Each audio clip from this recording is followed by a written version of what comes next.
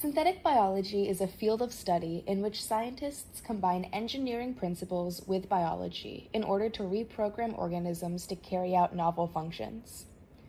These synthetic functions range from degrading microplastics in soil, bioremediating petroleum out of oceans after an oil spill, creating more nutrient-dense crops, and even delivering personalized therapeutics into the human gut microbiome. An integral biological concept for understanding how synthetic biology works is the central dogma, the flow of genetic information in living organisms. Information is encoded in DNA and then transferred into RNA via a process called transcription.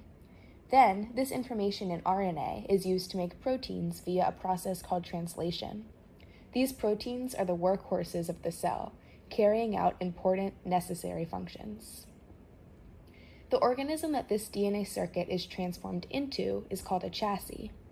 When researchers insert novel DNA into a chassis, it is able to use that synthetic DNA as a template to make RNA, and then use that RNA to synthesize proteins that allow it to perform these revolutionary and beneficial functions. This is similar to how in mechanical engineering, the chassis is the outer structure and framework of the machine. In synthetic biology, chassis are often bacterial species, like E. coli. There are so many other different types of bacteria that can be genetically engineered, such as P. putida, B. subtilis, and M. smegmatis. And not all chassis are bacterial. Researchers have genetically engineered organisms including yeast, fungi, and even plants. Why does choosing a chassis matter? Well, each chassis has widely different genetic information and machinery, phenotypes, and preferential environmental conditions. Let's focus on these differential environmental preferences. Each organism has optimal growth and survival conditions. Some bacteria will thrive in extremely high temperatures, while others will almost immediately die. Some bacteria prefer acidic conditions, while others prefer basic conditions. Some are more adaptable to resource deprivation, some are more resilient to phage infection, some prefer moist areas, and some prefer deserts. Since synthetic proteins will not be produced from the DNA circuit without a living host, choosing a chassis that can survive in the environment it is intended for is critical to a fieldable synthetic biology project.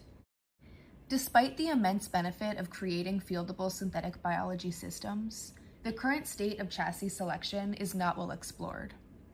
Currently, E. coli is the most commonly used bacterial chassis, since it is culturable, well-characterized, and easy to work with in the lab. Despite its well-established history in microbiology, E. coli doesn't appear to be a particularly fieldable species, as it is not prevalently found in natural environments, such as soil and water. Some papers have attempted to urge synthetic biologists to move to work with more fieldable chassis, but there is still a massive lack of data characterizing which environments these suggested fieldable chassis will be most adapted for. There is an urgent need for a more in-depth understanding of chassis. Let's talk for a moment about why this is so difficult. For starters, it is difficult to study environmental bacteria to characterize them as new, not yet explored chassis, since the majority of environmental bacteria are non-culturable in the lab, and thus are extremely difficult to experiment on and seemingly impossible to engineer. As for bacteria that are culturable and have been studied in laboratory settings, it is still difficult to predict how these organisms will survive in nature, since bacteria behave vastly differently in the lab than in the environment. Bacteria have two main life states, exponential growth and growth arrest. In the lab, bacteria often exist in exponential growth, where they express their circuit with ease. However, under the stressors of a natural environment, such as metabolite shortage, bacteria often switch into growth arrest in order to promote their own survival, shutting down the production of most non-essential proteins. This means that even if a chassis performs optimally in the lab, it may not express its circuit at all in the environment. There is a huge lack of data characterizing the issue of predicting how an engineered organism will behave outside of the lab. Finally, putting aside these biological issues, there is simply no standard way for researchers to select an ideal chassis for a given environment. Currently, scientists have to conduct extensive literature and database searches to determine the relationship between different environmental parameters and different species of organisms.